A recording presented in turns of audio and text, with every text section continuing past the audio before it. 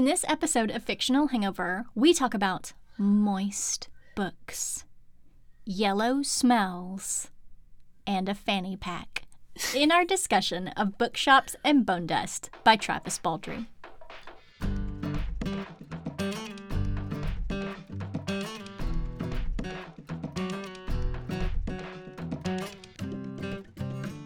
Hey everybody!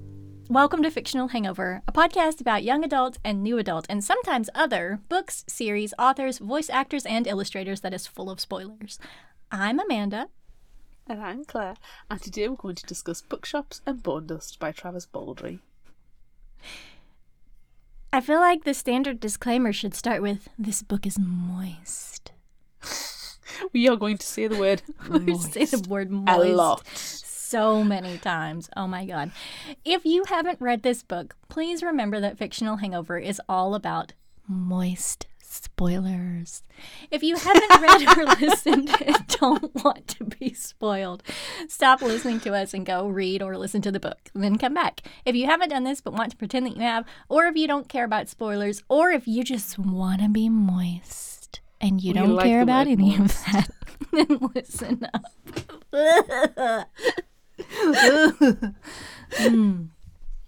I wonder what the phobia is of the word moist, because some people really hate I know, that. some people really don't like it. I feel like this episode is probably not going to get very many listens.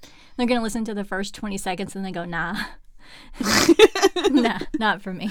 Or we do what we have been known to do, is latch onto something early days and completely forget about it. Yep. Yeah. Also a possibility. It's fine.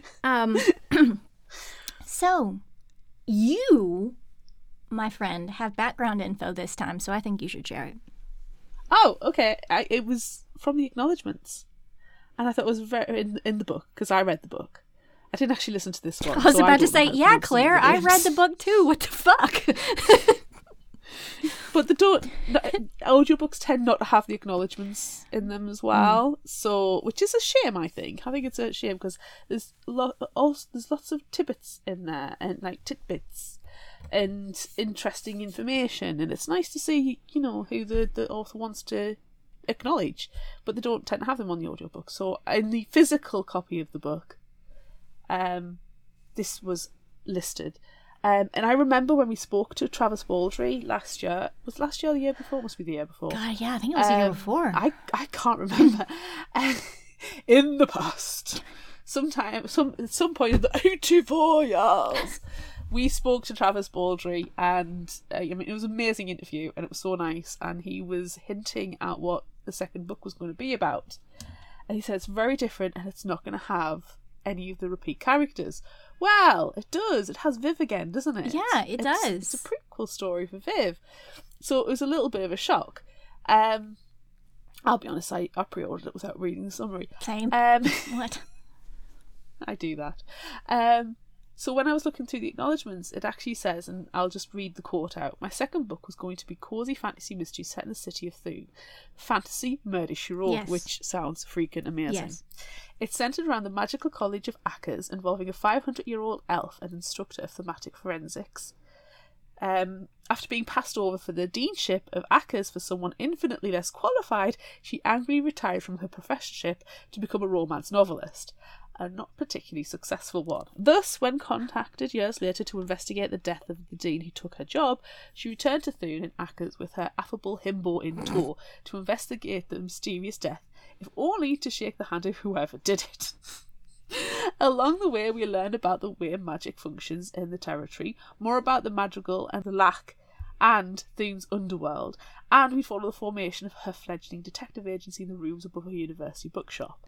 And I think that sounds absolutely freaking amazing, and I'm a little upset that it's not, but if you go on to read the rest of the acknowledgements, Travis Baldree just says it just didn't come together, it wasn't right, it was very forced, there wasn't an organic nature to the book, so he wasn't comfortable with it, but he did steal a lot of elements from it and put it into Bookshops and Bonedust. Nice. So I kind of hope in some way, shape or form he is able to one day do a fantasy murder she wrote in some form, because I think that sounds absolutely fantastic. So yeah, I was really interested in what the second book was supposed to be, but didn't. Yeah. But I definitely would read that. And this character is clearly in this book, so she exists in the world. So hopefully, yes, maybe something will come out later in the future. One day. But I can appreciate that if an author's not happy with it, you don't want to be putting out a product they're not happy with. No, that's fun. And now I really want to read that. So same. Or watch some Murder She Wrote, because I love Murder She Wrote. It's also good. I don't know that I have initial thoughts with this one other than like, oh, okay, it's more Travis Baldree? Yeah. Cool, thanks. Good. Pre-ordered the audio as soon as I could. Yes, I pre-ordered the Waterstone Special Edition, which is signed and spray edged. It's very pretty. That's nice. And it got delivered, but I didn't ever see it because my hubby intercepted it from the postman. He was like, I don't know what to get you for Christmas, so I'm just going to intercept your Waterstones pre-orders. I was like, okay. So I got my Waterstones pre-orders. And then he kindly bought me another special edition copy, which did actually come with a little lithographic picture as well of the cover. And again, it's signed and it's sprayed edge, so slightly obsessed. And I've only got 2 copies of Legends and Letters and a third one that's on order. So I like these books a lot. Yeah, they're pretty precious. They are. I don't know what about it is, but they've just sucked me right in. I think a lot of it for me is what we learned when we interviewed him, 84 years ago, was that he was so tired of narrating all of this like gruff explosions and war, and he wanted to do something precious. And so he wrote it because he just keeps getting cast doing everything terrifying. And he's like, no, I want to do something nicer. So I wrote it myself. Like, yes, here for that. Hey, if you've got the talent to be able to do that, I'm all for it. So, and obviously Travis Baldree does, and he has the talent to be able to do his own audiobooks as well. Yes. So I'm more than here for it. Yeah. I would gladly pre-order. I think that's why, gosh, we just keep talking and we should really start the summary, but I really think that's why his books are so good, especially the dialogue. The dialogue is fantastic, and it's because Travis Baldree is a fucking narrator. He knows what to say to make it sound good. It's natural, exactly. It's a natural conversation that takes place. I found that in another book I recently read as well. That it had the correct style of banter, which I've really liked as well. So yeah, okay. I think we should probably dive into the summary. I think we probably should. Discussing it, yeah, we already are. Viv is cutting a swath through hordes of undead. The necromancer, Vereen the Pale's skeletal ranks fall to her sword and hammer. Viv has pulled ahead from her party, Rackham's ravens. She's young, full of strength and power, until she takes a spear to the leg. Dizzy with blood loss, her leg unable to sustain her weight, Rackham's ravens fight past Viv and leave her behind. If she doesn't die, they'll pick her up when the fight is done. Rackham returns sometime later, unable to find Vereen the Pale, but they have word that the necromancer may be up north. The ravens will head there while Viv is sent to a local town to rest and recuperate. If, when they pass back through in a few weeks' time, she's there and healed, Viv can rejoin the party. But for now, she's out of the fight and learning a harsh lesson in the process. No, I don't want to learn a lesson. No. No.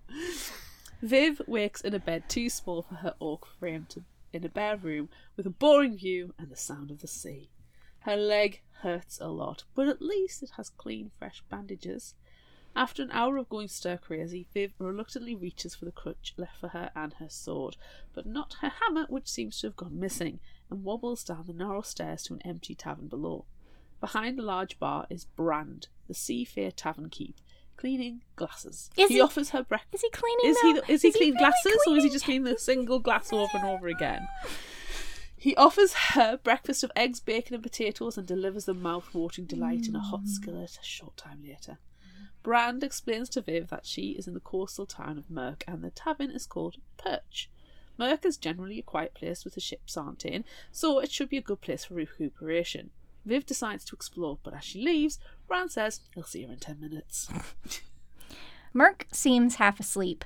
Viv walks by another orc who nods at her in greeting. Continuing down the bank, Viv can see the piers, various shops including Thistlebur booksellers, sail mender, and junk shops. Then she catches the delicious smells from Sea Song Bakery. Having no money on her person and no inclination to go back to the perch to fetch any, Viv turns to exercise as distraction. The other orc makes his way past her again and introduces himself as Pitts. It seems he was witness to Viv's entrance into Merc and her attempts to perform grievous bodily harm on the local surgeon, Hylark. Awkward. After, Viv heads up the dune to practice with her sword, and it doesn't go well. Her stumbles are witnessed by a Tepenti, Iridia, the head gate warden, and she doesn't appreciate Viv being in Merc or the likely trouble she'll bring. Charming. She's very welcoming, isn't she? Ugh. Reluctant to spend the rest of the boring day being bored in the boring perch, Viv heads to Thistlebur booksellers, but breaks one of the boardwalk planks on her way. Oops. Inside smells exactly as an old bookstore should, with added henhouse, dog, mildew, and disappointment. Do not add that to your bookstore. No. Especially the disappointment. Henhouse, dog, and mildew were fine. Disappointment? Nah. Dog. Nah. Stacks and piles of books and papers are everywhere, so it's unsurprising that Viv knocks them over with her sword, causing a strange little creature that looks like a pug with an owl face covered in fur and feathers to come running from the back of the store, making straight barking hoots at her. The creature is a griffith called Potrose. I love him. One would assume by the profanity being directed at her from the ratkin following it. I love the fact there's just this swearing here. Just everything about this scene. The potty-mouthed ratkin is called Fern. She's friendly and boisterous and able to talk Viv into buying a book on credit until tomorrow for the inconvenience of knocking over the papers. Which, if you ask me, is actually Fern's fault because she has not tidied the place in years. Yeah. Anywho, the book Fern hands her is called 10 Links in the Chain. It's got curses and jailbreaks, sword fighting, and a one-eyed dwarf with a murderous streak. Reluctantly, Viv takes it, but over dinner in the perch that evening, she can't put it down. Viv continues to read into the night, falling asleep with the open book on her chest and devouring the rest after devouring another one of Bran's hearty breakfasts. Can I just ask, how many times have you fallen asleep with a book? Because it's so good and you don't want to stop reading it. There was one that was a bit too heavy, like a hardback book, and I thought I nearly broke my nose with it once.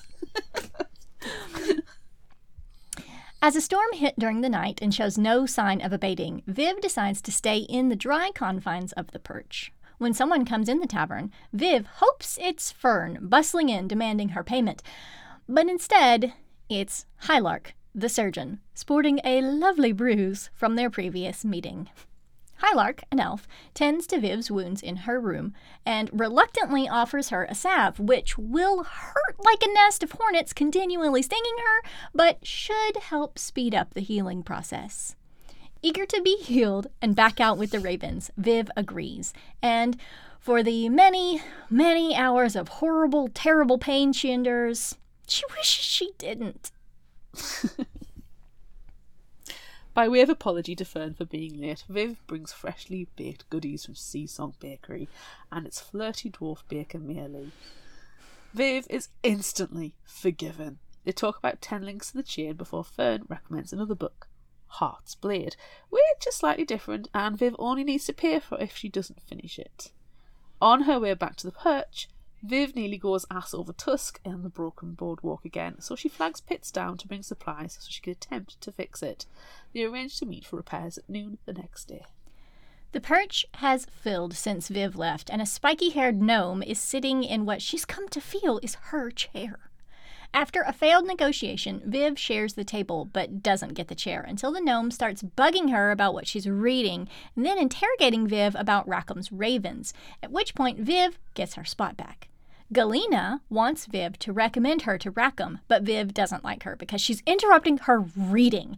And, she doesn't really know her to be able to endorse her. Galena stomps off. This is not the last you will see of Galena, friends. The next day, Viv meets Pitts outside the bookstore. He's brought tools and supplies and leaves Viv to stumble through fixing the broken plank. At one particularly loud point, Fern and Potroast come out to see what's going on, and Fern is taken aback and stomps off down the road. A short while later, Viv finishes fixing the plank and cleans up just in time for Pitts to inspect, and, moments after, Fern arrives with a fresh loaf of bread in hand and feeds the two orcs lunch as thanks. When Pitts leaves the shop with a book of poetry in hand, Fern has a breakdown and admits to Viv she'll be lucky to have the shop open in a month's time. It needs too much work and it gets no business, and she feels like she's let her father, who opened the store 50 years ago, down. Viv suggests burning the carpet as a start because it smells yellow. Gross. Ew. That's not disgusting. A good colour to smell. No. No. Do not smell the yellow carpet. No, I feel like it would only be worse if it was brown. Oh, it's probably got brown on it. Oh, it's probably moist. Oh, it's so moist. But not in a good way. No. Because she's already out and about, Viv visits Highlark for her checkup early. His office is floor-to-ceiling books. They're well taken care of and organized, exactly what Thistlebur should be. Not moist or yellow. Highlark inspects Viv's leg and finds it's progressing well enough that she can swap the crutch for a walking stick. He's also equally surprised when he sees Viv's copy of Heartsblade. Viv's a reader? What? On her way back, Viv spots a suspicious, cloaked and creepy hooded man in the shadows. He gives off an aura of trouble and danger. In contrast, walking past Seasong Bakery, Maylee intercepts Viv with a bag of goodies and a wink. Later, Viv is helping Fern clean the rugs, sweep the floor, and even suggests moving some of the floor books and sea charts into the back room while they discuss Heartsblade. Fern likes the improvements, but feels terrible that she hasn't done it before and worries that she's just been pretending. Relating it back to Heartsblade, Viv suggests Fern reframe her thinking. A short time later, a grizzled man comes into store wanting nighttime reading material, not a sea chart, so Viv recommends 10 links. A sale! An actual sale! After he leaves, the friends come to an agreement. Fern will keep Viv supplied in books if Viv continues to spend time at the bookstore. I want this deal. Same. Will somebody please give me this deal? Please. Fern's next book recommendation is Sea of Passion. Viv agrees so long as she can have somewhere to sit. The next day, Viv goes looking for Pitts and bribes/thanks him with a sack of baked goods from Maylee, so she can use his cart to carry 2 chairs and a table she buys for the store from a gnome estate sale. Which I imagined, I could see in my head you looking around this estate sale at the same time. Yes. So you were there. Yeah, good. I'm glad I was there. Speaking of gnomes, Galena is hanging around the perch, sitting in Viv's seat again, and, to Bran's annoyance, putting her feet on the table. Troublemaker. She keeps eyeing Viv. Do not put your feet on the table in a place where you eat. It's just rude. It's just rude. It's yellow or slightly brown. It's yellow. It's yellow or slightly brown, you're right.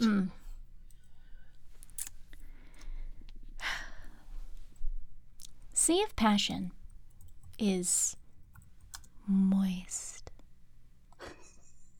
Viv decides she needs to read it in her room at the perch, alone, and not while being closely and carefully watched by Fern. Because it's so moist.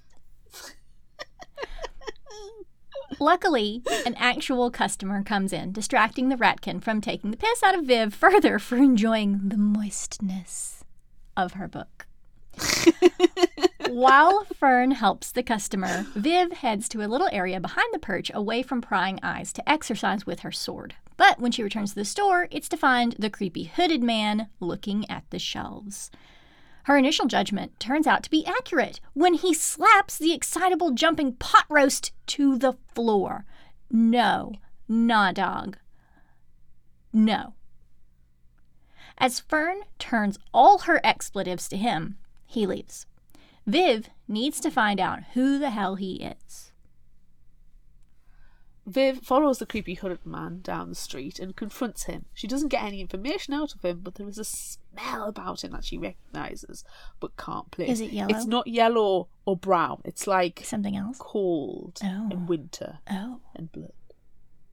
Not so friendly words are exchanged and they end up getting into a fight in the street. Galena, the annoying but scrappy gnome, happens by and joins in, but it's eventually stopped by the gate wardens headed by Iridia, who throws the three of them in the Merc Fortress cells. The creepy hooded man is in one cell, while Viv and Galena are in another. He doesn't move or speak all night. Galena is a chatterbox, though, and manages to get Viv to talk about Rackham's Ravens, and bargains with Viv for her to read the book Fern dropped off with some goodies from Sea Song. Galena is asleep before anything gets moist. When Viv and Galena wake up, the creepy hooded man in the cell across from them is gone. They shout for the guard, and eventually a dwarven night watchman comes staggering in. He doesn't know where he's gone either. 8 hells! When Iridia arrives, she starts asking Viv and Galena who he was. Yeah, they don't know, and shouldn't she have asked him that when she still had him in custody? Patience and time obviously wasn't the wisest course of action in this case. Viv is finally given a chance to explain what happened in Thistlebur and tells of pot roast being hit, the guy being weird and his smell being familiar, but not yellow, and how she thinks he's linked to Vareen the Pale. They also can't go through his belongings as he took them with him after knocking out Luca, the dwarven guard. Eventually, Iridia sets Viv and Galena free. The next day, Viv makes her way to Thistlebur to find Fern repainting the front of the shop and willingly joins in painting the bits Fern can't reach, which, to be fair, is probably most of it. Bless her. Right? Tiny little rat. She's a tiny little rat. She's precious. Later, Galena comes by to make a nuisance of herself, and Pot Roast falls in love with her. After, Viv heads to Sea Song Bakery to give Miley a gift, a book of gnomish pastry recipes, and she absolutely freaking loves it. That's so sweet. After the creepy hooded man came to the shop, Viv has taken to keeping her saber behind the counter. A few days after the incident, Viv finally finishes Sea of Passion, which she finds out was written by Zelia Greatstrider, a local author, who you might have heard us maybe a little bit fangirling about in the background information. Pitts also comes in and asks for more books of poetry like the one he got earlier. In the perch that evening, Maylee joins Viv for dinner and makes her intentions very clear that she wants to get to know Viv for the short time she'll be in Merc. In a moist way.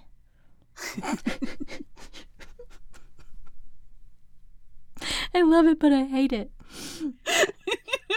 Their first date is a boat trip to feed the fish and drink gin. Moistly. Moist. Yes, I will give you my moist intentions. Viv and Pot Roast head to the top of the bluff overlooking the city so Viv can exercise. They find an old cemetery at the top and spy a grand estate, which is where Zelia Greatstrider lives. Galena seems very interested in Viv and Maylee's burgeoning relationship. It is, however, none of her business. Later at Thistlebur, Fern gives Viv her next book, a mystery, The Lens and the Dapplegrim. As they're talking, Galena comes running in. She's found the creepy hooded man, and he's dead! Dum dum dum. Galena shows Viv the creepy hooded man's corpse. Yeah, he's very dead. He's a corpse. He's definitely dead. You dead. She also explains that Pitts walked by and ran to the gate wardens when she told him there was a dead creepy hooded man. This gives Viv and Galena only a few moments to look around. The creepy hooded man's coin purse and mage stone are there. Viv peels back his shirt to see a stab wound and a mark that looks like a diamond with branches that look like horns. That's Vereen the Pale's symbol. She was right. Further searching reveals his satchel, which they are able to hide again just before Iridia and the gate wardens arrive. Iridia is unsurprised to find Viv and Galena standing over a murder victim, but doesn't think they had anything to do with it. She orders Luca to search the area for the creepy hooded man's bag, and lucky for Viv and Galena, Luca isn't great at his job and doesn't find it. Galena dashes out when the area is clear, grabs the satchel, and they take it to Thistlebur. It is, however, just a bag of bones. Or is it? No, it's exactly what it is. Well, raking through the bones, Galena pulls out corked bottles full of bone dust. Examining the bones, Fern points out inscriptions engraved on them and explains the bones are enchanted to animate. Clearing a space in the shop, Viv takes a pinch of the bone dust and sprinkles it on the bones.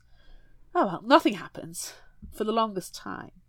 But then the satchel starts to move, and slowly a spray of bones moves into place, and a homunculus stands before them before taking a bow. Oh my god, I love him so much. I also just really love the word homunculus. It's a good word. It's a good Scrabble word, isn't it? It's so good.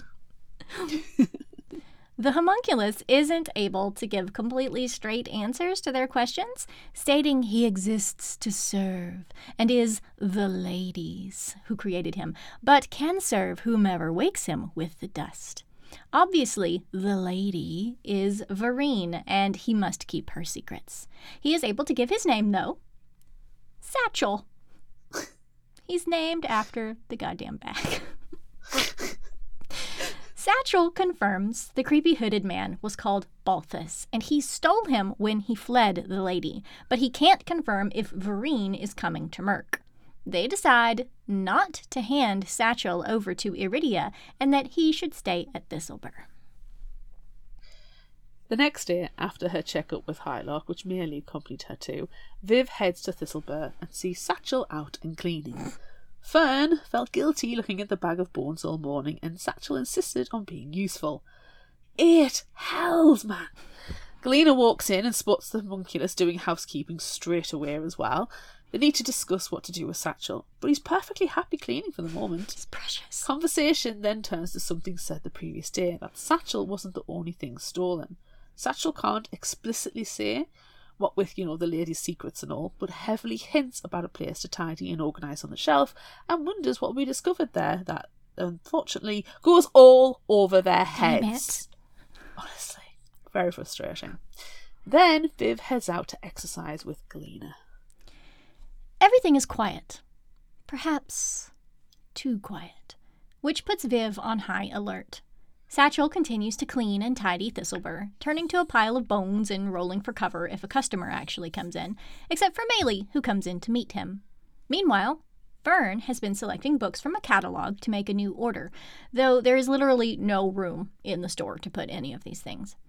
Viv suggests having a mystery book sale, and they decide to wrap the books to hide the covers and list words to describe them. 10 links in the chain could be sword fights, beheadings, betrayals. Though Fern suggests moist. Fern knows what's up. She knows what's going to sell books.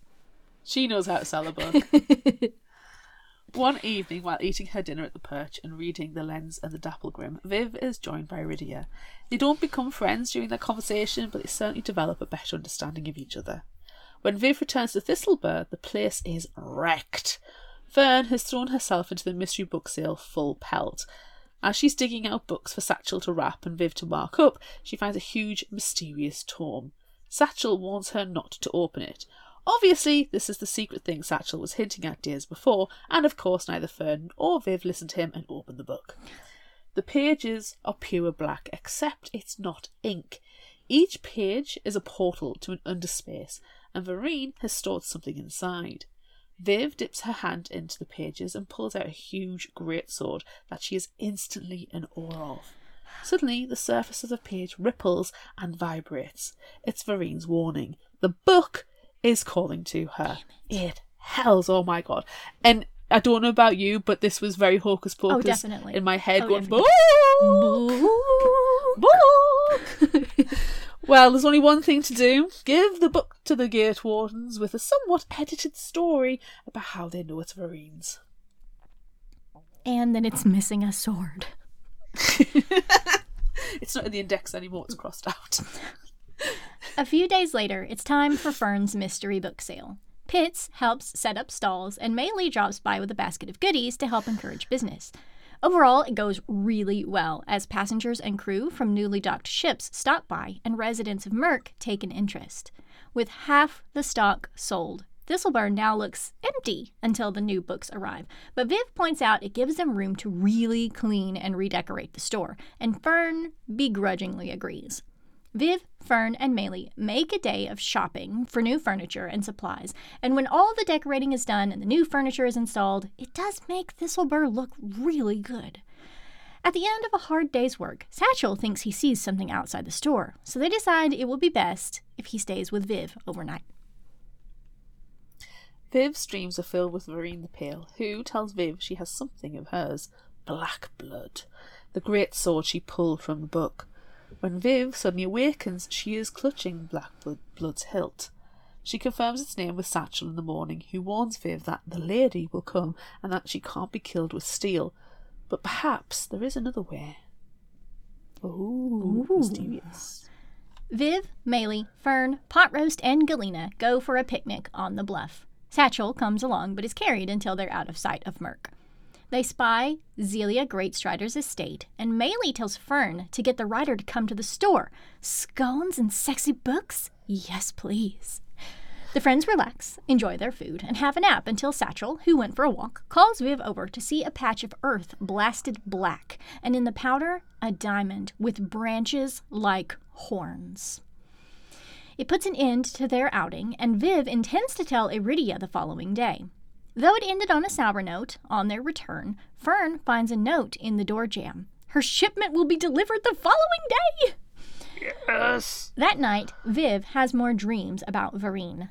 Luckily, finally winning Potroast over with bacon, and Fern's shipment distracts Viv from dwelling on it. The books are glorious and include copies of Zelia Greatstrider's latest. Viv asks about the store's reopening and offers to go and speak to Zelia Greatstrider about coming for it, and Fern agrees. Galena also stops by, not to help of course, but to ask for Viv to join her on a spineback bounty she found on the Merc notice board. Satchel loathes spinebacks and offers to join them. Later, Viv heads to the gate wardens and warns Iridia about the burnt symbol they found, and luckily Iridia takes Viv seriously. Viv, Fern, and Potroast head to the Greatstrider estate by coach. They knock, and the door is opened by a human.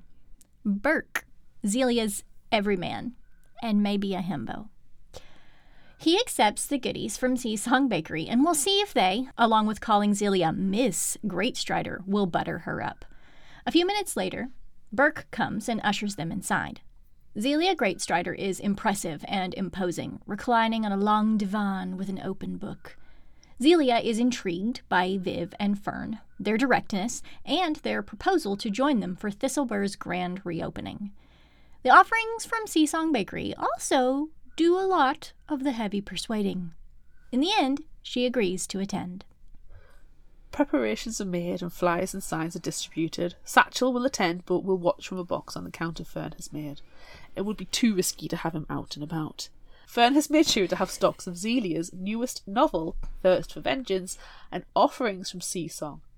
Luca, the Dwarven Gate Warden, is a huge fan of Zelia's and is completely nervous meeting her. Viv and Burke watch the proceedings, Burke noting that Zelia has never done this type of thing before, and Viv roundaboutly asks if Burke provides inspiration and logistical help with most of the sections of Zelia's books. aka other banging. Yeah, pretty sure they are. Moist. Pretty sure they are. But she doesn't get a clear answer. Overall, the day goes absolutely brilliantly. The next day, Viv, Galena, and Satchel, in his satchel, head off to the Spineback bounty. When they get to the farmer tells them their sheep are going missing and points them in the direction of the Spineback nest. They easily enough find it and deal with the creatures inside, but it's strange. Viv notes the creatures are clearly starving, and for typically messy eaters, there are no signs of any kills, so they couldn't possibly be responsible for the death of the flock. At least they got to see Satchel in action, though. He starts to glow blue and is able to control bone fragments to rip apart the spinebacks, and it is amazing. As they start to head back to the farmer, Viv catches the smell of winter blood. Following it into the woods, she finds the remains of the missing sheep and a drawing of a diamond with 2 branches like horns. Son of a bitch! Dang. As quick as the mule and cart can take them, Viv, Galena and Satchel head back to Merc. When they arrive, the warning bells are ringing in the fortress.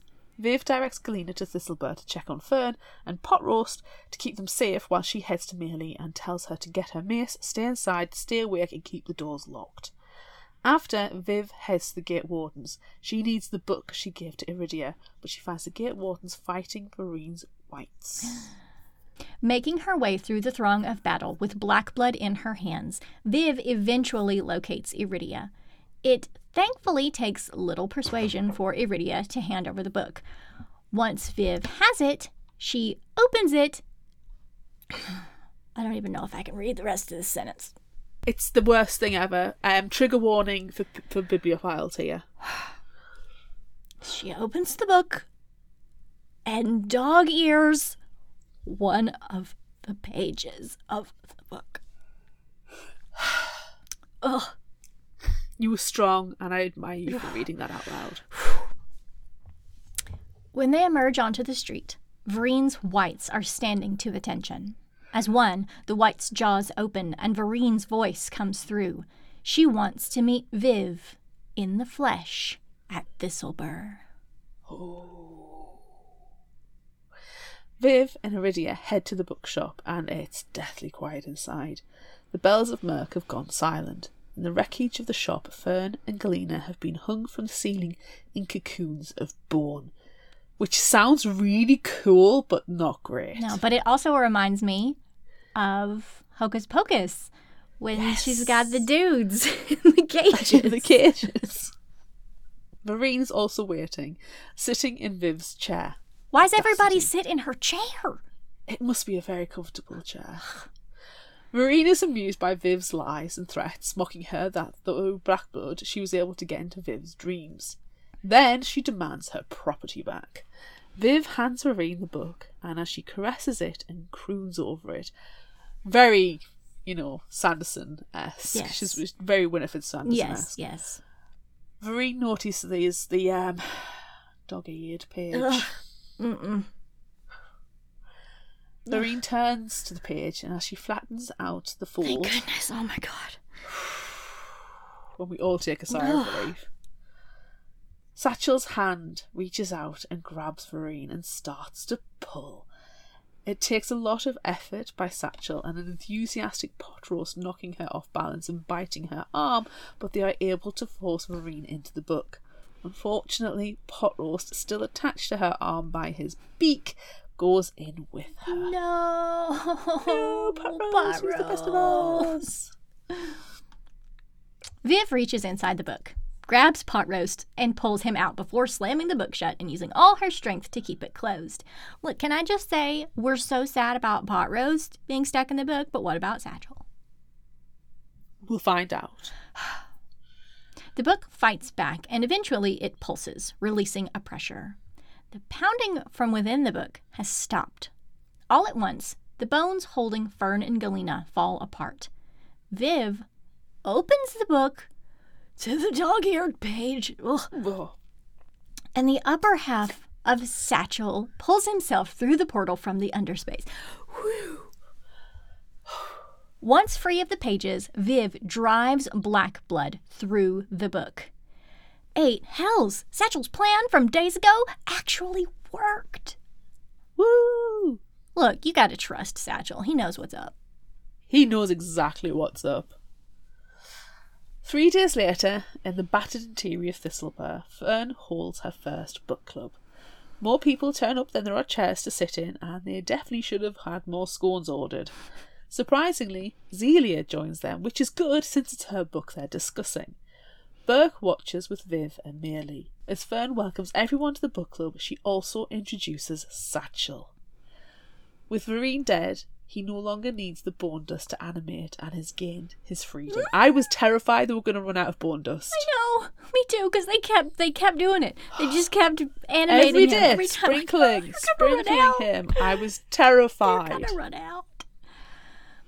Eventually, Rackham's ravens return to Merc. Viv gives Rackham Vereen's book, and though it'll be a tricky thing to cash it in for the bounty as proof of her death, Viv has every confidence he'll do it.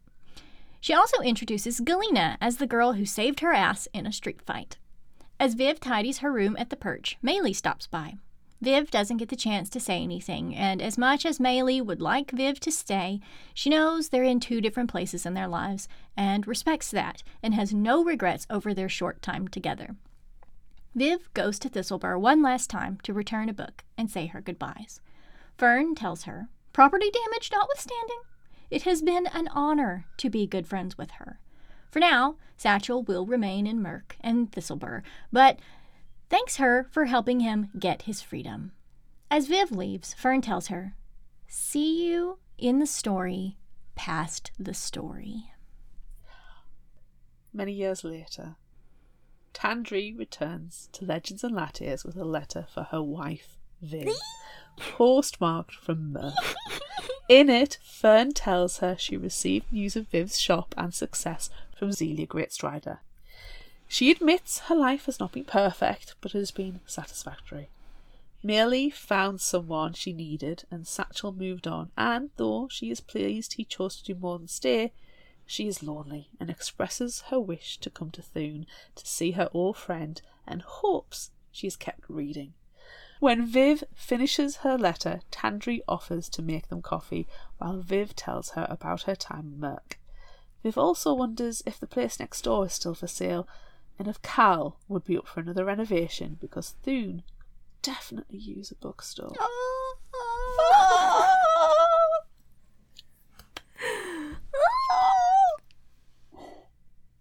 We get a peek of the story past the story. I know, it's precious. I'm so happy.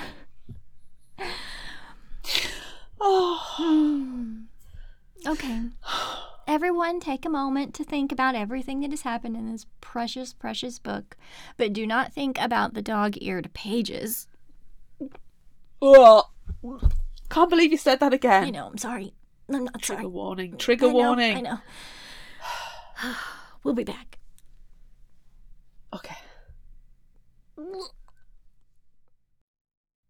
Have you ever wondered what Tina Fey has in common with Jonathan Swift? Or how Star Wars is connected to feudal Japan? Or just how pervasive Shakespeare's influence still is? I'm Rhonda. And I'm Erin. And our show Pop DNA explores the literary and historical roots of your favorite pop culture works. Like the Greek mythology and early 20th century feminism echoed in the film Wonder Woman. Or the classic dystopian fiction and real-life political revolutions that informed the Hunger Games. Every month, we bring you a deep dive discussion of a selected pop culture work, featuring jokes no one will think are funny and literary references no one asked for. Find us at thepopdna.blog. Or anywhere you get your podcasts. By the way, Shakespeare is bigger than Disney. I love these books. Me too. I love these books so much. Me too. I know they're not filled with murder and blood and guts and mystery and horror and mayhem and the cosy fantasies, but I just love them. But they do have some, murder. And there were some bones. Definitely in this one. There were bones in this one. Yes. And there was some gore in the first one. Remember when she pulls that stone out and it's like all blah, blah, blah. That's true. And there was at least one dead body in the first one as well. Yeah. It's just not... It's not the driving factor in them, and it's just nice, cosy reads. Yeah. Which is probably why they're so successful, because they are so different to a lot of what's out there. And I think when I was Googling for the recommendations earlier today, before we were recording, that I think these have these books have helped spurred a lot of other authors into thinking, actually, we don't need to have these adrenaline-filled or, you know, overly complicated storylines. We need something that people can just comfortably slip into. Yeah. But at the same time, it's not just a regular sort of cozy book where everything's just so sweet and flowery and blah, blah, blah. There's a nice crossover, and it's not just a cutesy little baker opening a shop and, you know, bringing her scones over to the cute girl who moves in. Like, they're not orcs. The hallmark of books. No, they're orcs and dwarves and ratkins and skeletons, and it's fantastic. Yes. It's like if Hallmark were to radically change up their movies and have them with orcs and stuff, it would, you know, it wouldn't be... I'll probably more likely to watch them. Yes, I have never watched a Hallmark movie, but if Hallmark made Bookshops and Bonedust or Legends and Lattes, I would watch the hell out of those movies. Oh, heck yeah. Yes. Oh, it's nice. But, I mean, I like this one for the fact that Fern had such a potty mouth. I know. She was just effing so and good. blinding. I mean, she had a sailor's... Well, you know, they do live right there. Amazing. They are right there, right by the sea. So it makes sense that she has, you know, the mouth of a dirty sailor. I know, and if you've read Legends and Lattes, obviously Bookshops and Bonedusts is set 20 years before Legends and Lattes. So it is a prequel story, but you do not need to have read Legends and Lattes. No. Either you can read them in either order, which is great. But if you have read Legends and Lattes, you think about Thimble and how shy Thimble was, and how he just basically like whispered everything. And then you've got Fern, who's like, fuck's sake, piss off. Is it moist? You just like, you dirty girl, I freaking love you. She's amazing. Yes. I love Fern. She's not my favorite character, which we will get to that in a moment, but I love Fern and her bookshop, and I just loved everything that she did to, you know, once she realizes, oh, you know, I got to do some stuff to get this shop working a little bit better. You know, thanks, Viv. But I appreciate the fact that she wraps up the books and writes things on the covers to try to get them to sell. I mean, that's a thing that librarians do. We do that to try to persuade people to check out books, you know, spice it up a little bit. And just I really felt a connection to Fern because right now, as many listeners probably know, or maybe they don't know, but I am opening a new branch of my library system, and I feel like Fern right now because I'm like trying to I don't have very many books, and so I'm trying to organize things and make everything look really nice and wondering like, oh, should this shelf be here or should it be over here? And I just like want to keep rearranging things and like, oh, here's this rug and here's this chair, and do they look nice right there? Should I move them around? And I just love it. It feels so real, even though she's a bookseller, not a librarian. Fern would make an excellent librarian. She really would. But to be fair, I mean, given the deal that she has with Viv... She is. She's just lending. She's acting lending. like a librarian. Mm-hmm. And to be fair, I wouldn't be surprised if didn't have a case that was for loaning rather than purchasing. Yeah. You know, because that would work in the fact that you're getting people into the shop to read a book. Yes. And especially if it's all just, you know, the first book in a series. Yes. I need to read the second one. Yes. Oh, you're going to have to buy that one.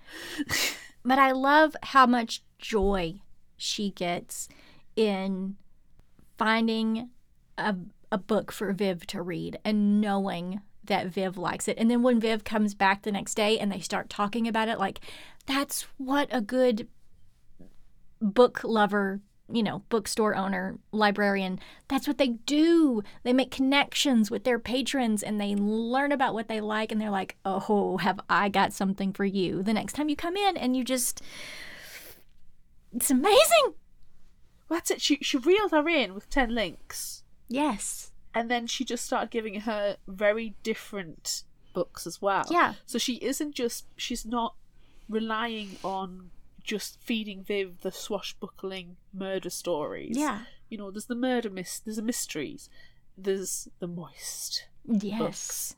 There's the second one, I can't remember, it's a Heart's Blade or something. Yeah. It just requires a little bit more thinking and about friendship, and she constantly gives her different styles and genres of books to read, and it's expanding Viv's imagination and palette. Yes. And yeah, that's what a good librarian, bookseller, bibliophile will do. Yeah. Think, if you liked this, try this. Which is, well, it's like, it reminds me of when we were reading Pocket Peaches at the beginning of the year, and we said, we love our murder and mayhem, but we love our cute adorableness. Yes. And having that wide spectrum, as book podcasters, if we only covered horror books, if we were niche and only did horror, then that's one thing, but we do like other books, and we do like expanding and broadening out and experimenting, and if people want to make recommendations, we'll listen to them and have a look. Not all recommendations are suitable for the podcast, right, but we'll certainly look into them, or we might read them for ourselves, because we will do that as well. Yes, we do. Because we love that book community. We love fostering that book community, and hashtag always be plugging. We have a Discord now, and we do have the Every Heart a Doorway, the Wayward Children Chronicles chat in there, but we do have one that's for general. So I would encourage people who just want to talk about books to join our Discord. Yeah, definitely. You don't have to join in the general chat. Yeah. You don't have to be reading Every Heart a Doorway. You can come and just join the general chat and say, I've just read this book. It's brilliant. Especially for people who aren't on Facebook as well, because we do have the Facebook book club, which people can join. And, I don't think we've refused anybody entrance into that. And you can post on there. But at least, on the Discord, you have that instant give and take, because it's international, like the Facebook one is, but there's always somebody awake. Yeah, and like with Facebook, you don't always see all of the posts that are made. No, that's and very frustrating. It is algorithm. Really very frustrating, especially for us, because we're not huge. And if you don't see our posts, which we have a lot of posts in there, there's no interaction, because you just aren't shown them by the algorithm. But with the Discord, like, you and I are in there.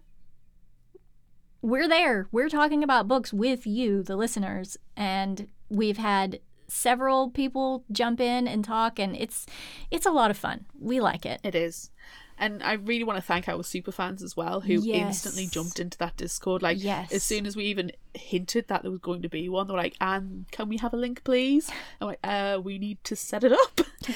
Just that enthusiasm. I really, honestly, hand on heart, thank you to our super fans who are instantly in there, and they are keeping that conversation going, and it's brilliant. Yeah. So, yeah, you guys, absolutely knock it out of the park, and we love you to death. Yes, we do. And this having bookshops and Bonedust, it really made me think when we were having that book club. I was like, yeah, if we could have in-person book club, not so virtual. If we could have in person, it would be absolutely amazing. But we do not live in a fantasy world, unfortunately. No. We aren't orcs and dwarfs and elves, and we live all over the globe. We are international. That the next best thing is having that Discord. So, yeah, it's great. I mean, it just means that you have to provide your own baked goods, right? Which is a thing. But that also means you get to eat exactly what you want to eat. And you get to eat as much as you want to eat. Yeah. No one's you don't have to no share. one's there judging you. Like, did you just eat a fifth scone? Well, yes, but yes, I did. they're only small. They're not huge. Yeah. So, part plug, part relating to the thing. Join us on the Discord. We are putting the links are all over our socials. So, yeah, get yourselves in there. Yeah, please do. Come join us. We have a good time. Relating a little bit to what we've just been saying about scones, like, is Travis Baldree just constantly hungry? He's got to because he has to be. Legends and lattes, like, you know, with the thin bits and the chocolate crescents and let's just face it, the croissants, the biscotti and the cinnamon rolls. And, you know, honestly, my husband just read Legends and Lattes. He's finally picked up the book after me pestering him about it. And he admitted the first 50, 80 pages a bit slow, and he was like, I don't know if I'm going to enjoy this like you said I was going to. But then all of a sudden it just hit him and he's like, no, this is brilliant, this is absolutely, he's looking forward to reading Bookshops and Bonedust now. And I said to him, just, you'll say something to me at one point and you're going to be hungry for the rest of the book. And he just put the book down, he looked at us, he went, Claire, I need some cinnamon rolls. I was like, yes. Unfortunately, I didn't have the ingredients to make him cinnamon rolls this weekend, so I've made him snickerdoodles instead. Delicious. For the first time ever, so I'm quite excited. But yeah, I was reading Bookshop and Bonedust, and with Seasong Bakery in Miley, I'm like, damn, just bread and scones, and I just want to know what all these delectable things are. And there's a gorgeous bakery in the next city, like where I work, over, and I just want to go there and just stand and smell and purchase. But honestly, I would put on 10 stone. It was amazing. So yeah, I can only imagine that Travis Baldree must be constantly hungry. Yes, definitely. Do you know what I really appreciated in this book is the story after the story, coming back in the epilogue and seeing, 20 years have passed. So this is the Viv that you know from Legends and Lattes, and she's there, and she and Tandre got married. And it's just so cute. It's so precious. And now, maybe we're going to open up a bookshop next door. And this, how perfect would that be? They would have to break down a wall, and you have to be able to go in between both places. Oh, heck yeah. Imagine Fern on coffee. Oh my God, that would be dangerous. A caffeinated Fern would be amazing. Yes. Yeah. It would be all the fucks, but like triple speed. And how scared will Thimble be of her? Oh my gosh. But then what if they become best friends? Oh, I can imagine that happening, but also he's like scary intimidated by Fern. Yeah. And then a caffeinated Fern, he's like, ah! And I've just got this image of him hiding in the kitchen when he hears her coming, because he's just like, he's intimidated by her. Yes. I can just see him like holding up a treat and like shaking. Just take it. And then she eats it and she's like, fuck, this is amazing. This is the shit. And he's like, oh, I don't know if that's good or not. Thank you. And Viv's like, it means she enjoys it. Okay. He just scurries away. Yeah. Oh, bless. Oh, I do really want to, because I feel like I've had a taste with the story after the story, with the epilogue. I feel like I've had a taste of how things are going, and I want to go back and see what's going on. Like, there was, what was the bard called? It's gone out of my head. I can't remember. I can't remember. I want to see how he's going with his music and what else is on the menu, and you just want to go. It's like going back and seeing old friends. You just want to keep revisiting. So yeah, if we can have the Murder She Wrote one based in Thune, and then they'll go and get a coffee at Legends and Lattes and read a book from Fern's new bookshop, that would be amazing. Yeah. Oh, I have a question, and it's kind of would you rather-y, but it's also not, because it's not included in Would You Rather, and we're not at that point in the episode yet. But I know what you're gonna ask. Like, which of those books would you rather read? The books that Viv read, the books that Fern made Viv read. Which one would you rather read? 10 Links in the Chain, Heart Song, Sea of Passion. the one about the I can't think of what it is, and I don't want to Mystery. scroll back up the mystery book. Which one do you want to read? Oh. It's the moist one. Just say it. Just say you want to read the moist Sea of one. Passion. Yeah, I want to read Zelia Great Strider's books. Yeah. That mystery one's doing my head in now. It had something to do with Grimm, didn't it? I don't know. In my The head, Lens and the Dapple Grimm. in my head, I kept saying Dingleberry. Yeah, I did not read it right, and I'll be honest, I spelled it a million ways when I first wrote it down. But yeah, the Lens and the Dapple Grimm. I'm like, what the hell is a Dapple Grimm? The Lens and the Dingleberry. Yes. Dingle Dongle, I think that's what I said in my head. Which would surprise no one. No. What did you think of, like, the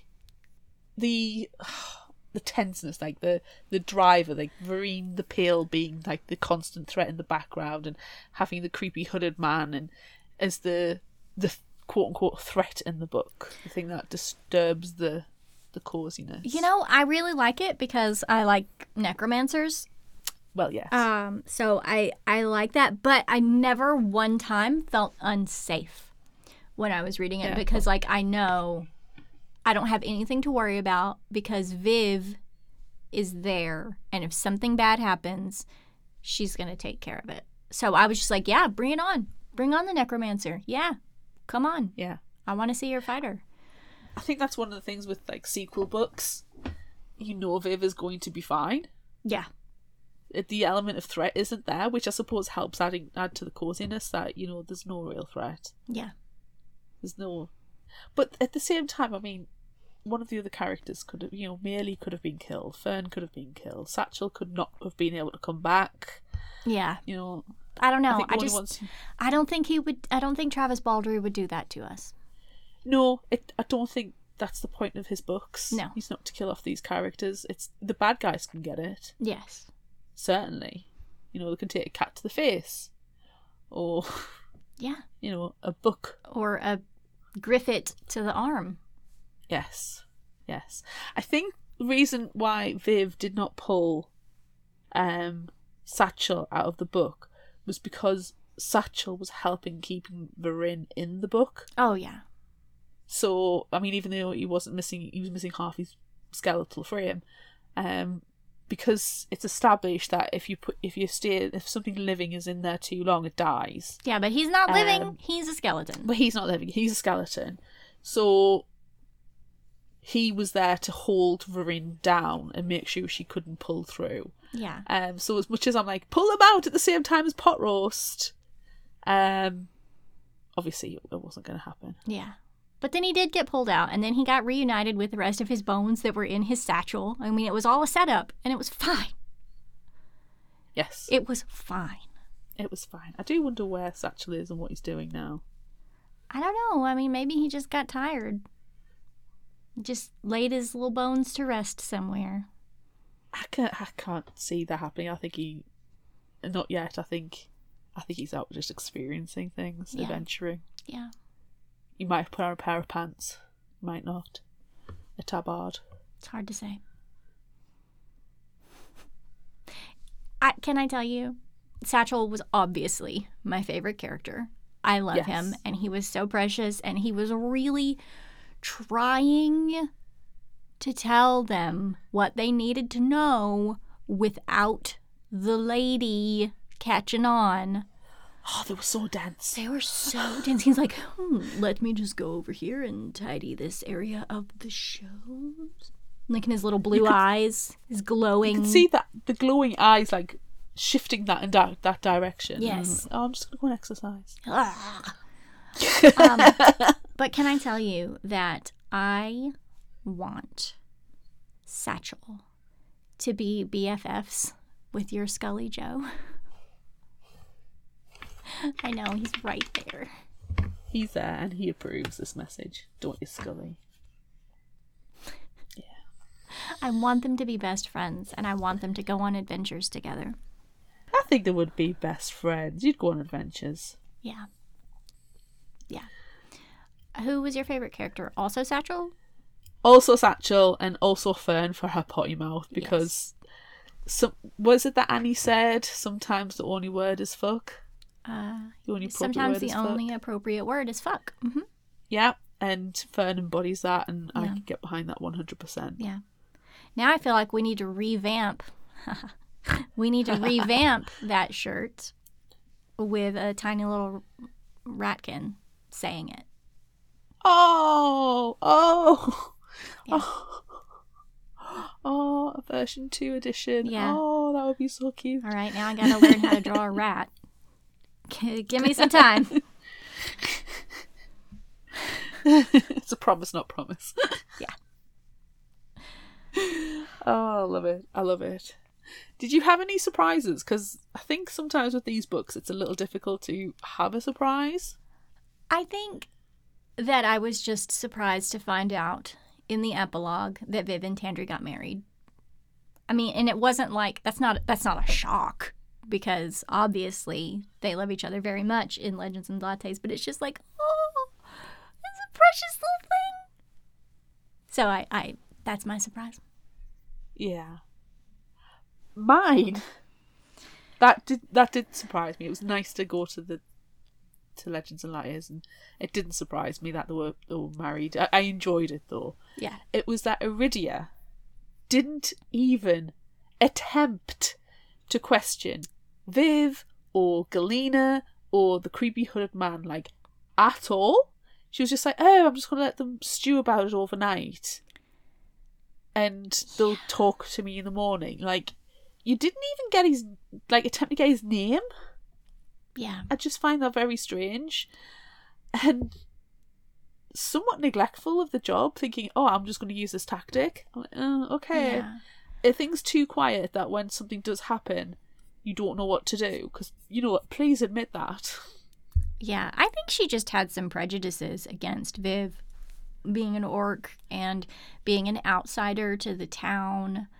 And obviously she's disrupting things because she strangled the surgeon on her first time there. She almost kills the surgeon. So I think that she's just got this preconceived notion, and it's wrong. But I think that's to blame. Yeah, I 100% agree. And to be fair though, like, the first time you meet Iridia, it's when Viv is hurt and she's carrying a saber, and it heavily feels like, to me, the reason she doesn't like her is because she's an adventurer and she's carrying a saber. Like, instantly, you're carrying a saber, you are out for trouble in my town. When it's like, well, her job requirement is to be a fighter, and she's used to having a weapon strapped to her. Yeah. It's like, you just gotta get to know somebody a little bit before you immediately judge them. Yeah. She was, to harken back to last week, a judgy bitch. I know, I was just about to say, don't be like me last week. But yeah, I just felt very frustrated that Iridia did absolutely nothing. It's like, hang on, who's the most incompetent Gate Warden here? Iridia or Luca? I mean, who's Luca got to look up to, though? It's true. That's true. I think you need to do some in-house assessment there, love. Yeah, definitely. You're smelling a little bit yellow. Oh, dang. Should we move on? Yes.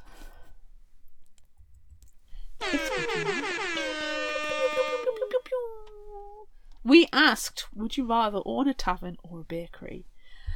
On Facebook, 63% said bakery. On Instagram, 75% said bakery. On Threads, 100% tavern. And on TikTok, 53% bakery.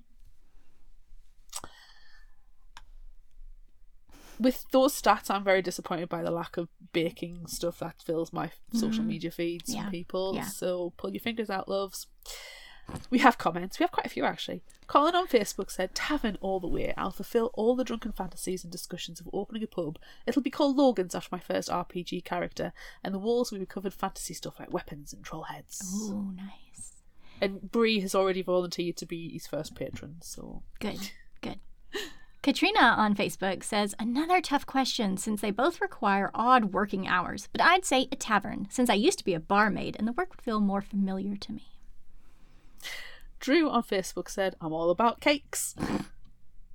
Claire, not you, on Facebook said, ooh, that is tough. But I've worked in pubs, so I think I'd be much more qualified there. And Constance on Facebook said, with my skill, it would be criminal not to do a bakery. That is 100% true. Accurate. Coral on Facebook said, I can only imagine how dirty a tavern can get, so no thanks. I'll take the bakery with yummy cakes any day. Suzanne on Facebook said, I'd rather own a bakery. That one hits hard.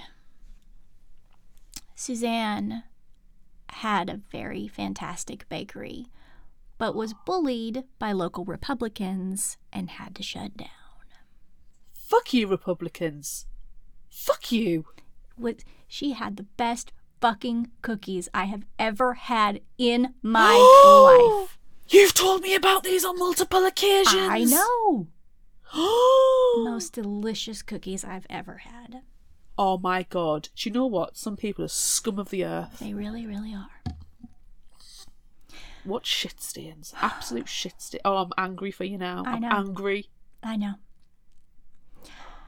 Vincent on Facebook says, tavern. I can't bake for toffee, so that would be right out. But I can pull a pint and listen to patrons tell me their woes. Plus, I could have a burlesque show going on once a week in a tavern, but that would be really weird in a bakery. He nearly had his bum in my cream horn there, Gladys. However, I do kind of want to see that. Yeah. I would go there. Charlotte on Facebook said, bakery. I love to cook and bake. My daughter wants to be a pastry chef, and I'm a morning person. Charlotte's hitting something very important here, and I think Katrina does as well, which is going to come into my response. Yes. Bree on Facebook says, bakery. I'd have more fun taste testing the merchandise there than a tavern. True. Annie on Facebook said, drunken fools? No, thank you. I'll take the cinnamon rolls instead. Lindsay Clare on Instagram says, I highly recommend The Slaughtered Lamb Bookstore and Bar by Shauna Kelly. It's a bookstore and bar for supernatural beings. Thanks for that recommendation, Lindsay. Is that the one that Lindsay said I've got for Christmas? Is that the one she sent you? You'll have to find it later. You've got a million books back there. I can see where it is, but I've got wires, and a skeleton. So I'm going to check in a bit. I'm glad that you have a skeleton. Wires and a skeleton. My response is easy. I'm going to say tavern, because I do love to bake. I I've baked snickerdoodles and a cake this weekend, but it's a hobby, and I would not want to turn that into a profession. And I'm not finesse enough for a bakery. I'm a home baker. Yeah. Plus, I am not a morning person. I can be awake at 2-3 o'clock in the morning, but I've got to have been awake. Yeah. I can't get up at 2 or 3 o'clock in the morning No. to bake people. No. So I'd much rather have a tavern. And we've got to remember, this is a fantasy tavern as well. So it's not like going to your local where it's full of, the old drunk guys who sit in the same stool all the time. It can be whatever you want it to be. Yeah. I choose tavern as well. As much as I am a person who would rather sit in a dark corner by myself, not talking to anyone, when I am in my work mode, when I am librarian Amanda, being in public, I love talking to people and recommending stuff and just hearing about your day. So I think that would be better for me, having a tavern, because I wouldn't have to be in the back, constantly baking, constantly doing stuff, making sure everything's timed perfectly. I would rather be out, mixing drinks, chatting with my patrons. Cleaning that one glass. Yes, the one glass. I'm so glad that she finally asked him about that too. Is that the same glass? Do any of the rest of them get clean? And he's like, oh, well, you see, if I'm cleaning this one, everyone assumes that they're all clean. Gross. Can I have that one for my drink, please? Okay. I'm going to have a tavern with tabletop games on a bookshelf. Yes, of course. Of course. Next question. Would you rather go after the Spineback bounty or Vareen the Pale's bounty? I'm going to say a Spineback bounty because I think unless you have the knowledge that Satchel provides and Vareen's book, you're screwed. At least with a Spineback bounty, it's going to be a difficult fight, but you've got a better success rate. I'd rather go after Vareen. I don't want to kill animals, even if they're, monsters who are eating your sheep. Fair. I'd rather kill like that kind of You'd rather be human killed by the shaped. necromancer than kill a Spineback. Yes, because then she can probably bring me back. And you can be Purse. I don't want to be Purse. I don't want to be Purse. I don't like purses. I like No, Satchel. you're gonna be Purse. No, don't make me Purse. No, we've already got a Satchel. Well, I don't want to be Purse. Can I be Do you want to be Cute Backpack? Tiny Backpack? Fanny Pack. Fanny Pack. That's You're what Fanny I am. I'm Pack. Fanny Pack. You're gonna be Fanny I'm Pack. gonna be Fanny Pack. Yes, you can go after her in the Pale, and you can then be killed and brought back as Fanny Pack. I will be Fanny Pack. 1000%. I will be Fanny Pack. We call them bum bags in the UK. Nope, but Fanny I think Pack. Fanny Pack is better. Fanny Pack is better. Fanny Pack is so much better. Just ask Kendara Blake. Oh my god, yes, Kandara. That legend Kandara.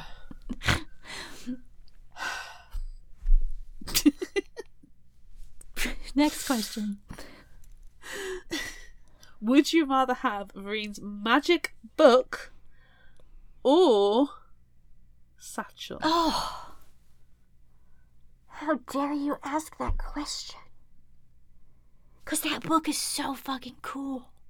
The book is amazing. Satchel is amazing. So terrible. Such a hard question. Okay. I can't believe I'm about to say this. As much as I love Satchel, I think I'm going to take the book because I might find a satchel or something equally as cool inside it. And Yes, Satchel was in there at one point, so I could pull him out and rescue him. That's my exact reasoning as well.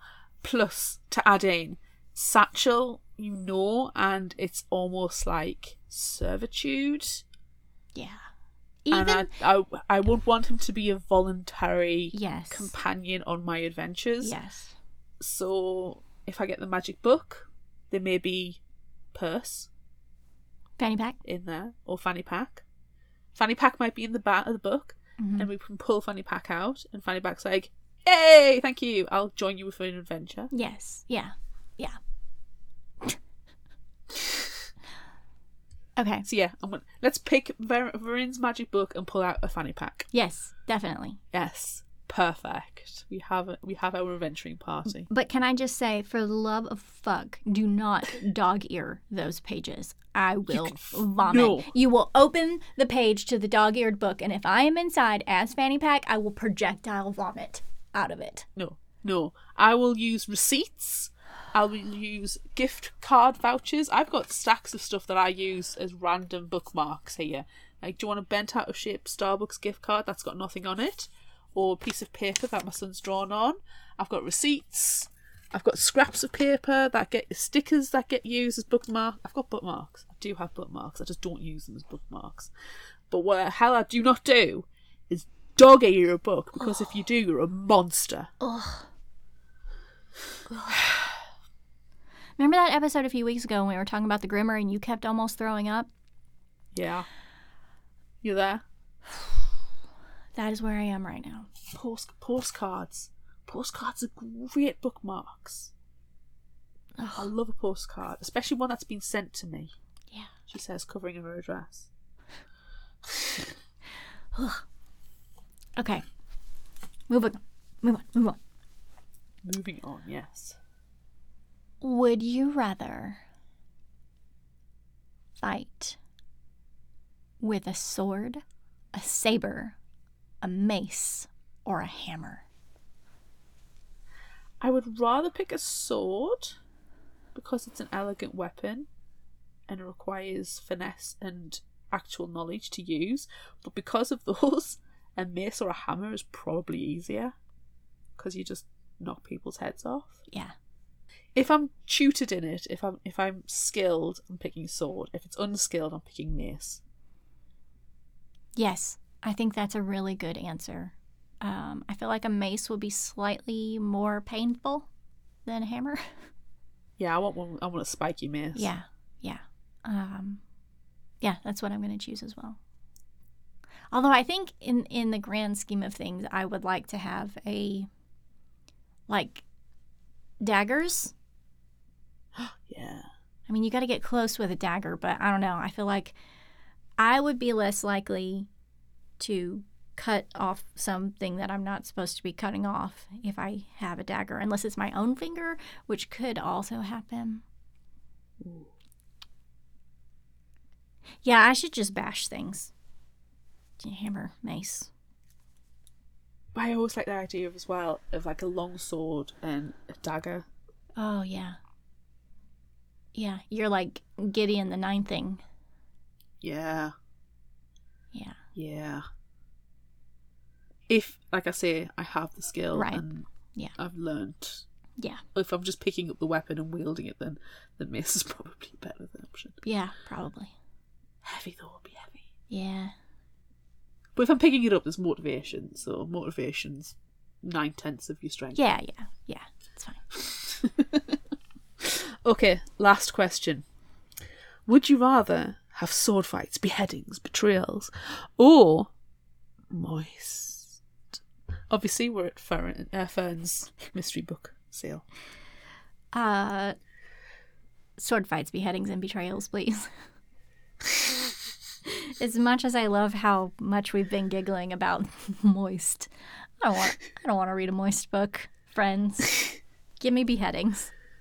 I want the moist book then. I'll take the moist section. You can take the sword fightings, beheadings, and betrayals. Okay.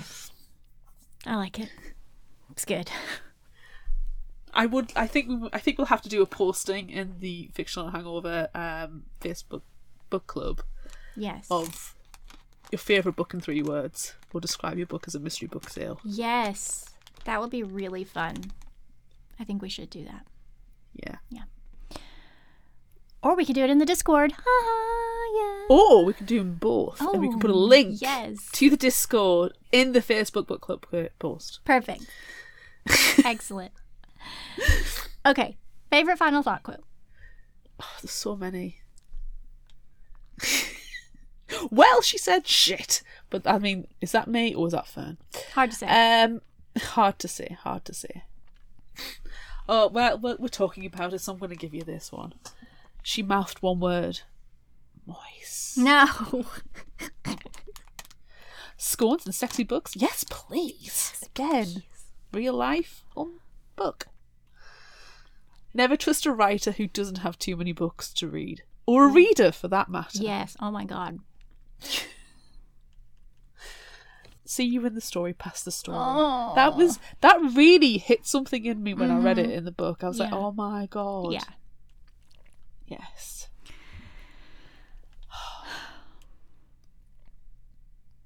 Oh, I will also add, I did like when she said, a good bookseller doesn't kiss and tell. Yep. Yeah. You got any more, or is it my turn?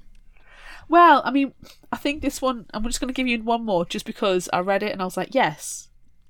Kiss who you want, you grown-ups. Oh, yeah. I mean, it did come up with the I'm just grateful for the side benefits, because Fern benefits from the baked goods from Seasong Bakery. Yes. But honestly, that first half, kiss who you want, you grown-ups. Yeah. That's all we need. Yeah. What have you got? All right. Let's see. What do I have? I feel like this one is really, it really means something to us as Fictional Hangover. For some reason, the concept of an author being a real person you might bump into on your way down the street seemed impossible to imagine. But we've made friends with so many authors. It's kind of weird, but just like it's still like meeting a rock star, isn't it? It is. It is. Remember that time I met Jackson Ford and I almost peed my pants? I'm so impressed that you didn't. No, literally, I fell to my knees when he walked in the door, because first I wasn't expecting him. I was expecting to get a text from him like, hey, I'm outside, come and meet me before I walk into this building by myself. Nope. Collapsed.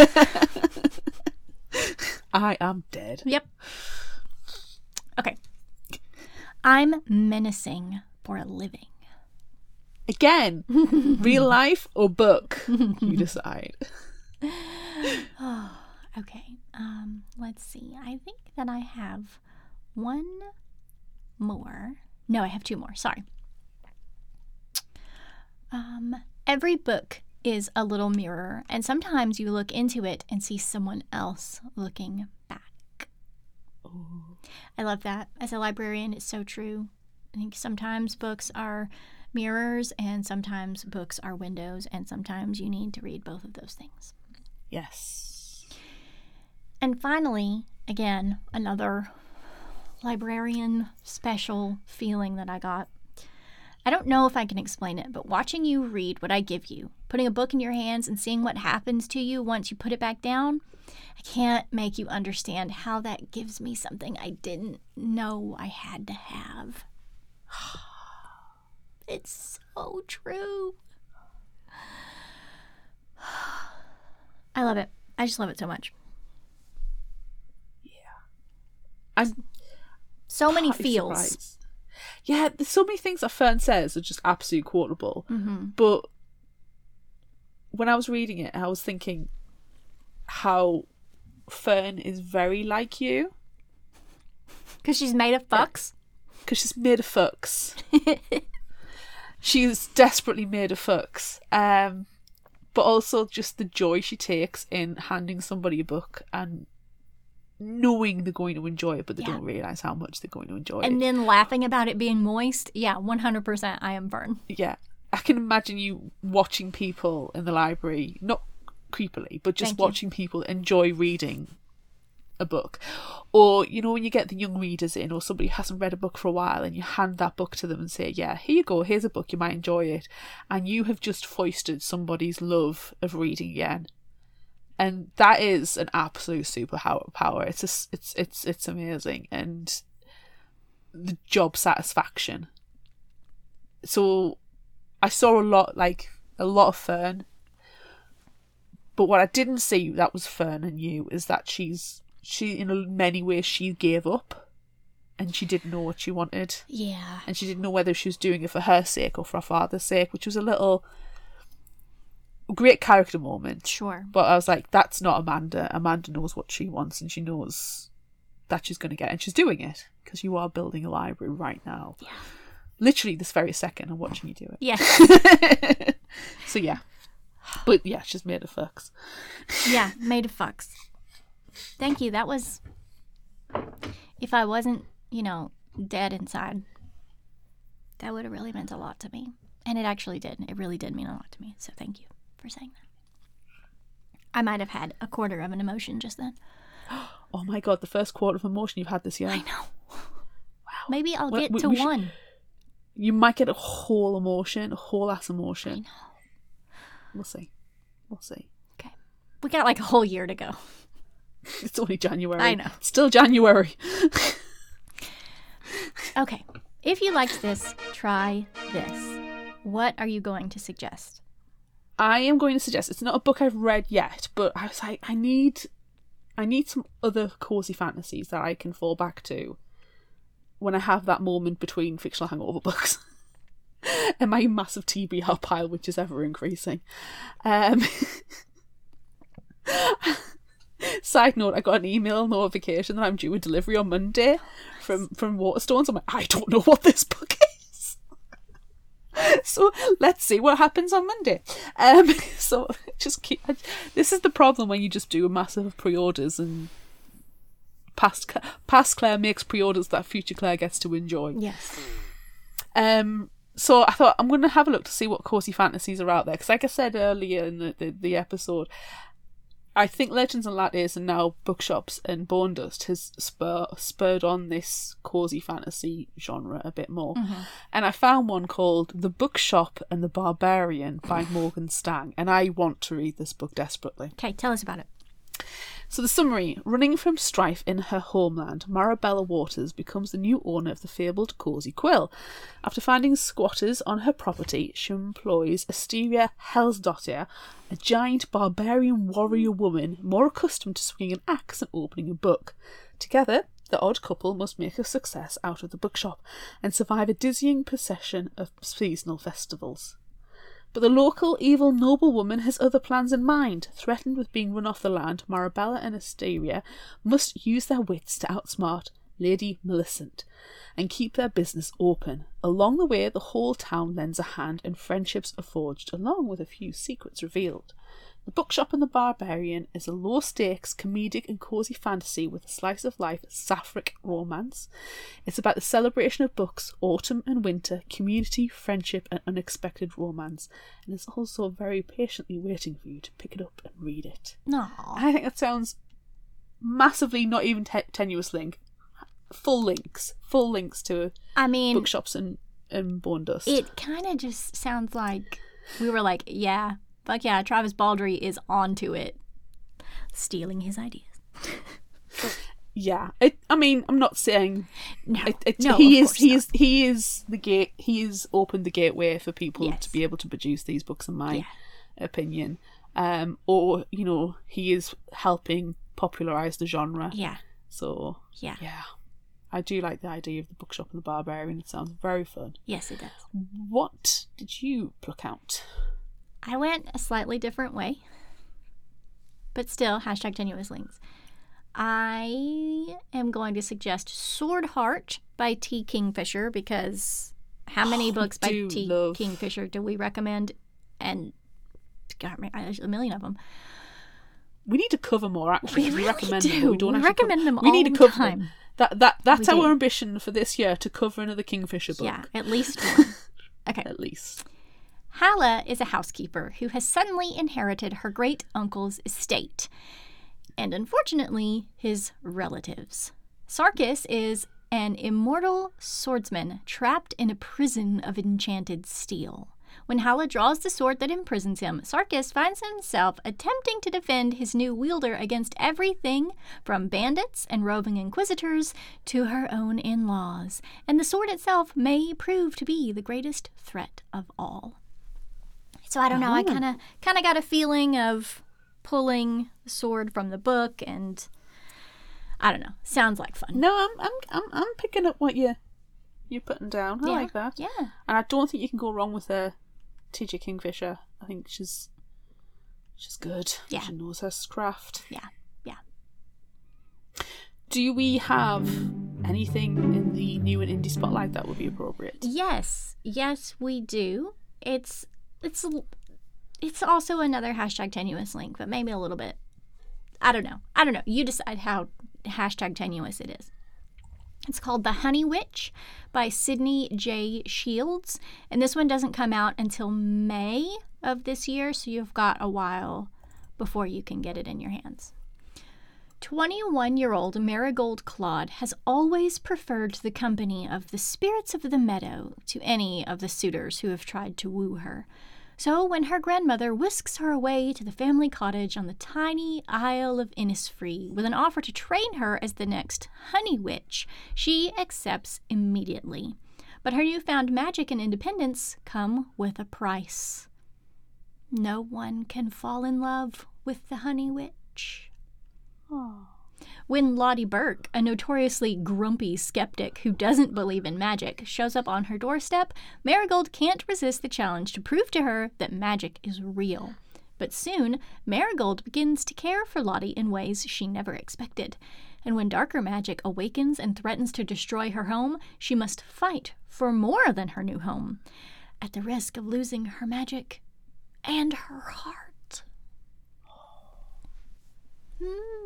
It sounds like it could be quite sad, actually. I know. Hopefully it's not. But we have to wait until May to find out. Oh. I know. Anticipation. Yes. I got choked up. Cool. Oh, no. Okay. That's it for this episode of Fictional Hangover. I'm Amanda. And I'm Claire. Join us next time as we get back to our monthly theme of late to the party and discuss Tantalize by and with Cynthia Ledick Smith. Look out for our Would You Rather polls and monthly challenges on social media. Don't forget about our book club on Discord. Be sure to visit our shop on Redbubble at fictionalhangover.redbubble.com for all your favorite Fictional Hangover themed merchandise, and become a patron of ours on Patreon at patreon.com/fictionalhangover. Until next time, remember, the only cure for a fictional hangover is another book.